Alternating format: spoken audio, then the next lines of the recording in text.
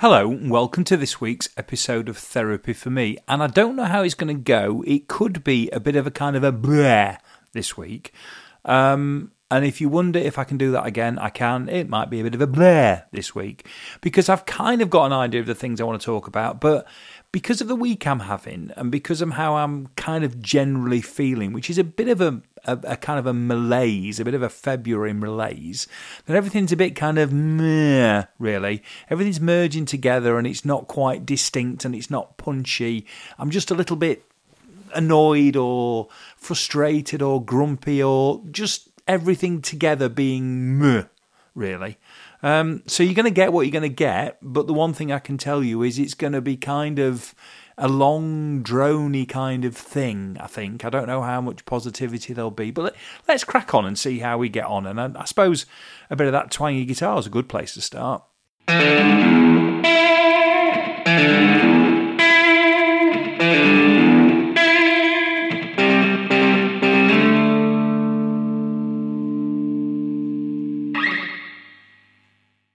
Monday.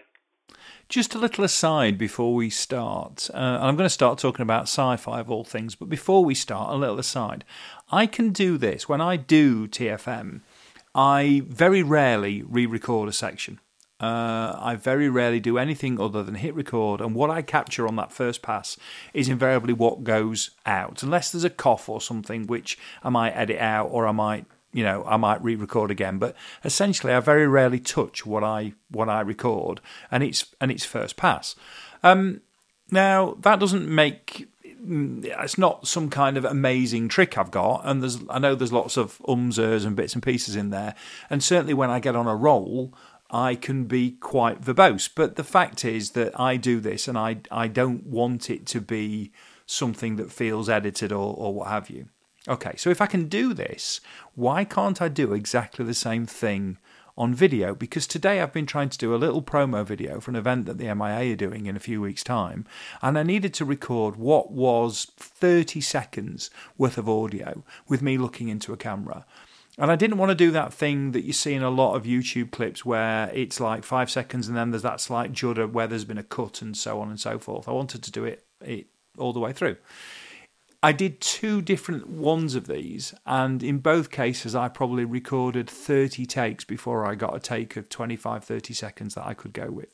And yet I can, completely without a script, I can actually do this and do 6, 7, 8, 9 minutes off pat, which makes no sense. Anyway, let's get back to sci-fi. That was just something that popped into my head as we go in, and it's going to be one of those weeks this week. I could distract myself all the way through, but what I'm going to say about sci-fi is, if you read the notes last week, you'll have realised that I was in the process of signing up to Paramount for a month or two, because I'd hit that tipping point of 3 episodes of something that I wanted to watch, and as soon as I get to 3 different shows I want to watch, and as soon as I get to 3, I tend to go, right, I'm going to have to do it now because there's 3 things I want to watch. And of the 3 things that I want to watch on Paramount, Frasier was one. Which we watched, and do you know what? Really enjoyed, actually. Yes, it's nothing like as good as the original, and when Frasier new series finishes and you go back to the pilot of the original and start watching the first few shows from series 1, then you realise that magic is not going to happen again, because that was a piece of serendipity and a piece of magic. But Frasier, it was fine. There was some nice things in it. I enjoyed it. I don't necessarily think that Nicholas Lyndhurst is the best thing in it, as a lot of people said. I think he's good. I don't think he's the best thing in it. But was it perfectly watchable? Were there 2 or 3 nice episodes? Yes, there absolutely were. And do you know what? Star of the show? The chap who plays his son, Freddie. Absolutely brilliant. Thought his timing and his touch and everything about it was absolutely superb. And he's one of those comic actors that's absolutely got it. Anyway, that was Frasier, and I'm gonna come back and watch Rabbit Hole, which was the thing that I part watched on the plane. But I'm watching Star Trek: Strange New Worlds, which is the prequel. It's kind of the backstory, the pre-Kirk backstory, and I like a bit of sci-fi. I've always liked a bit of sci-fi. I don't need any excuse to watch a bit of sci-fi, but I don't watch lots of it. I'm not one of these people that watches every single offshoot. So I remember Star Trek when I was a kid. I never really got into any of the others, and there was never really a Next Generation fan or any of the other stuff. I've never really engaged with Star Trek. I quite liked the J.J. Abrams reboot films, thought they were quite nice. But didn't really, I've not engaged with any of the other offshoots, and I know there are plenty of them. But I'd read how good Strange New Worlds was, and I've given it a go, and I've watched it, and it's probably no different to any of the other Star Trek offshoots. But do you know what? 2 or 3 of the episodes, I'm about 6 episodes in, and 2 or 3 of the episodes have reminded me of the best of sci-fi. And the best of sci-fi is when you forget it's sci-fi, and it just becomes human drama. And I've talked in the past about the reboot of Battlestar Galactica, which I just thought was a great political drama that just happened to be set in space. And do you know what?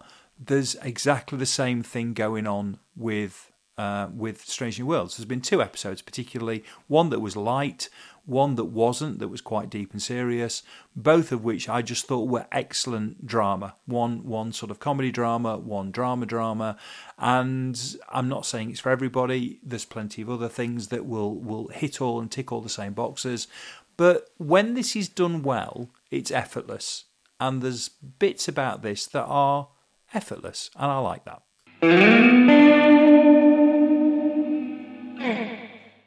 Tuesday.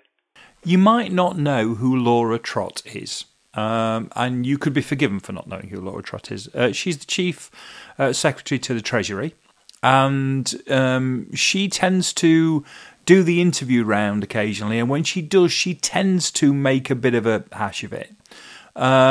She's another one of these Conservative politicians that is very good with some of the rhetoric, but not very good when you get into the details. So she can pipe the lines quite nicely, but when you actually challenge her on the details, she seems to struggle just a little bit. And so was the case this week when she got into a debate with Evan Davis about national debt.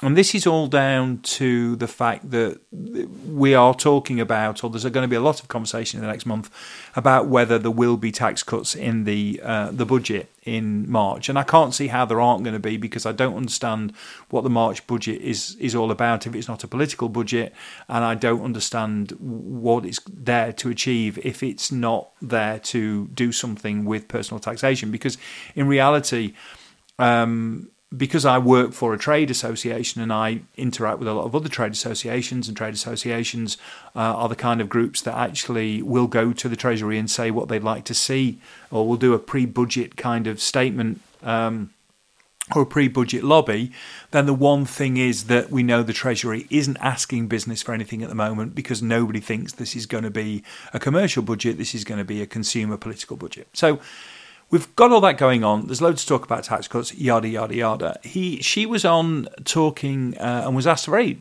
simple question, which is, if the government has said that it won't cut taxes while debt is rising, then why are they considering cutting taxes? Because the OBR forecast for the next 5 years shows debt continuing to rise up until 28, 29 or 29, 30, whichever the years are. And then even when we get to the point where it starts to fall, it's got to come a long way down before it gets below where we are today, if that makes sense. So we're currently at 89% of GDP for national debt, and it's going to rise as high as 92.5%, 93%. But at the point when it starts falling, it'll be another few years before it falls below the level we are today. So it's going to take a while to then get back below the 89%, if that makes sense. And she disagreed. She was not over the figures. Now, whether she had a different set of figures, I'm not quite sure. But the fact of the matter is, the OBR is effectively the government-appointed body to give us the official figures, as approved by the government of the day, because essentially it is a government-appointed, or it's government at a long arm's reach to a certain extent. So it's worth listening to this particular clip, but she didn't know. She absolutely didn't know, and I think this is fascinating to where we are, because there's so much is going to be placed on. Look, realistically, and this is part of the issue about Labour, and we'll come back and talk about Labour in a little while. But the fact of the matter is, Starmer accuses the government of crashing the economy and maxing out the credit card. And part of that will be, if tax cuts are made at a point when debt is rising, then all we're going to do is fuel that debt rise even further. And yet you have somebody from the Treasury, the Chief Secretary to the Treasury, no less, saying that actually black is white and that debt is actually falling when it isn't.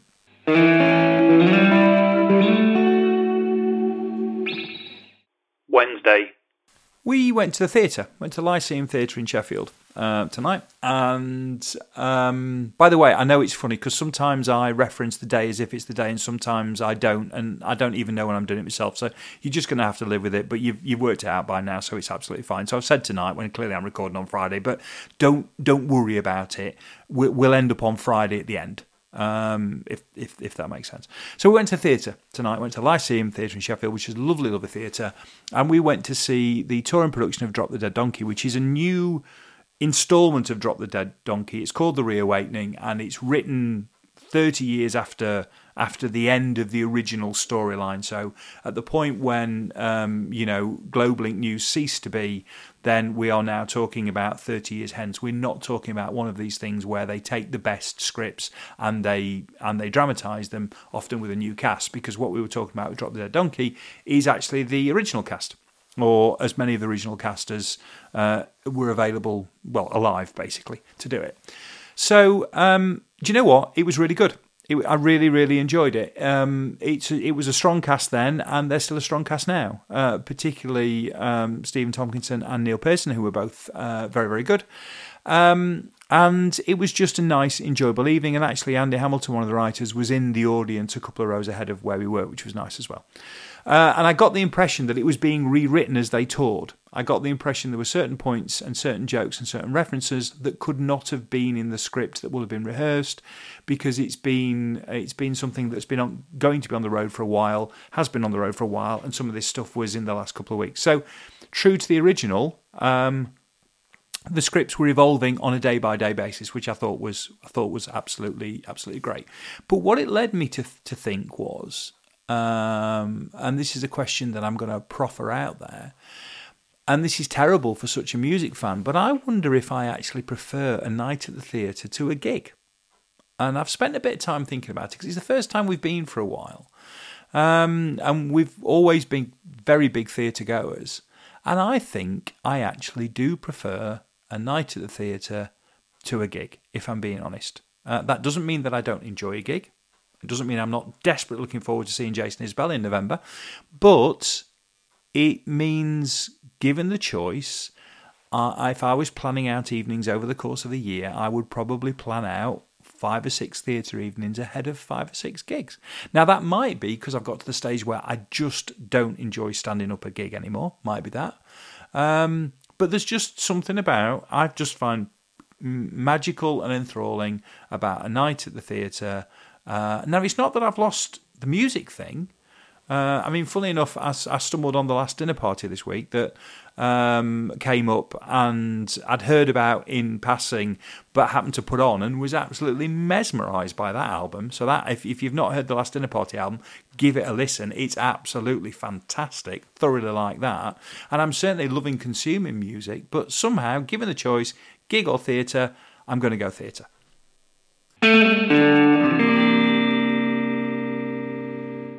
Thursday. I'm disappointed that Labour has decided to change the way it's talking about its green policy, which obviously we're talking about a U-turn here, but I don't know whether the term U-turn is correct in this particular instance or not, specifically when you haven't started something. But I take the point, and I'd be the first person to have and have been critical of the government when it's changed things, particularly around things like HS2. So I'm not going to say that it's a different argument for Labour than it is for the Conservatives, because I'm more in line with what Labour are doing than what the Tories are doing. What I will say about this, and where I think this is hugely disappointing for us as an electorate, is the fact that this to me just seems like a political calculation. And it seems to me that they've said something out loud a couple of years ago, which I thought was a great set of policies. And I'm very, very like the idea of some form of green power that's nationally owned. I really like that idea. And some of the stuff that's in the 28 billion green pledge or whatever it was called is sensible stuff that I think will still be done. I mean, we shouldn't be having a political argument about whether we should or shouldn't insulate homes. I mean, that's just to me, that's back in the days of consensus politics, everybody would have been doing that. I don't know why, and to play political football with the climate, particularly with some of the news that's come out this week, all seems odd as well. So certainly from Labour perspective, the timing's awful. But the thing I wanted to get to was, and the calculation I think Labour have made, and it's a calculation we've seen from other people, and I've been critical of in the past, and I'm going to be critical of again, is the fact that Labour have probably decided that actually rowing back and not committing to something and not have a target on themselves prior to the election is better than actually being aspirational. And that really, really, really worries me, and it really upsets me, and it makes me fearful for the future, because we're going to get to that point, that American state to a certain extent, where everything is particularly vanilla, because everything you say that looks like it has positive benefits for a portion of the population is just being gunned down by the other side. And it's the same reason why Johnson made the decision that there was no point doing the TV debates and no point being interviewed before the next election, because in reality, the outrage that people like me felt when he wouldn't actually be scrutinised was the lesser of two evils, because the worst case scenario is he is scrutinised and he says something stupid and it backfires for him and they lose more votes. And that's, whilst in some respects I just see that for what it is, with somebody like Johnson, I'm concerned that somebody who has an opportunity to be aspirational is choosing not to, because the danger is that aspiration just becomes something that's going to be used against them. I mean, look, there's an argument, I get it from the Labour perspective, that all they have to do between now and the election is just literally make the targets as small as possible.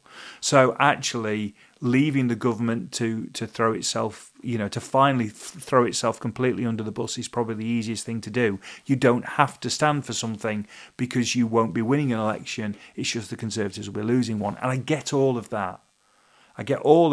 But at a time when you want a bit of hope and you want a bit of something to look forward to, and you want, as I say, that aspiration for the future, the political situation we're in, the way we're playing our politics these days, means you're just not going to get it.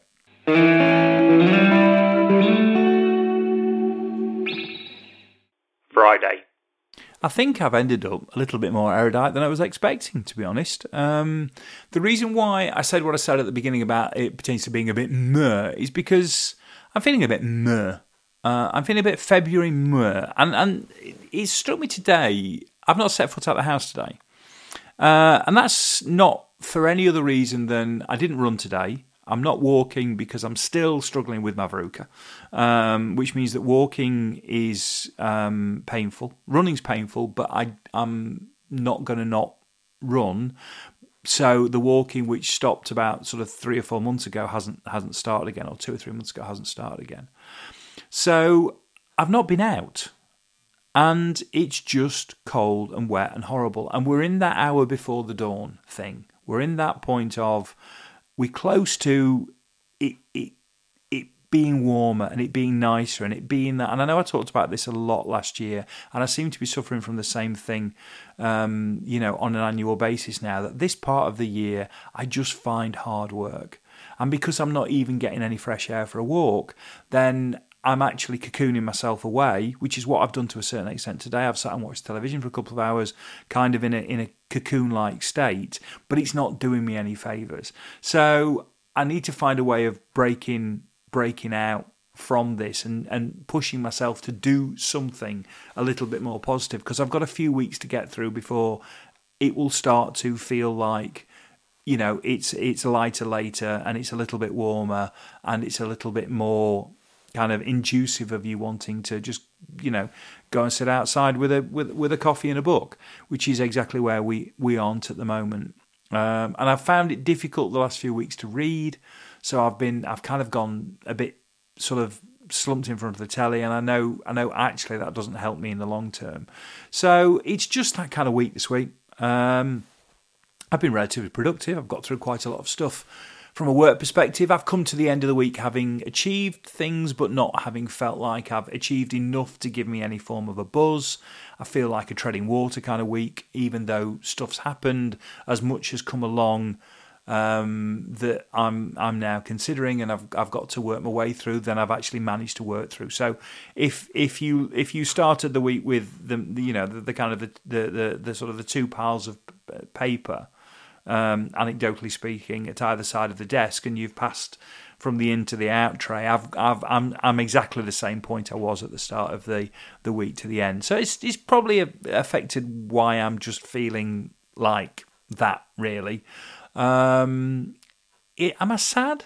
I don't necessarily think I'm sad. I suppose treading water is the best sort of way of putting it. I can't think of another way. So that's why I thought this week might be a little bit. And as I say, what with the political stuff, what with everything that's been going on, I've not seen anything that's just pushed me enough over the edge. With the theatre trip being the one thing that now seems a couple of days away, that was a bit of a high point, but we seem to have moved on from there. So, sorry, really, I've not raised you at all this week. I'm not giving you anything to, I've not given you anything to get ranty about, or I've not necessarily given you anything to get sort of excited about. It's just all a bit kind of, I'm kind of bringing you down to my level, really, which isn't the best. So, do you know what? If you've got this far, forget everything I've just said. Don't worry about it. Go and do something positive. I'll try and sort myself out, and I'll speak to you next week.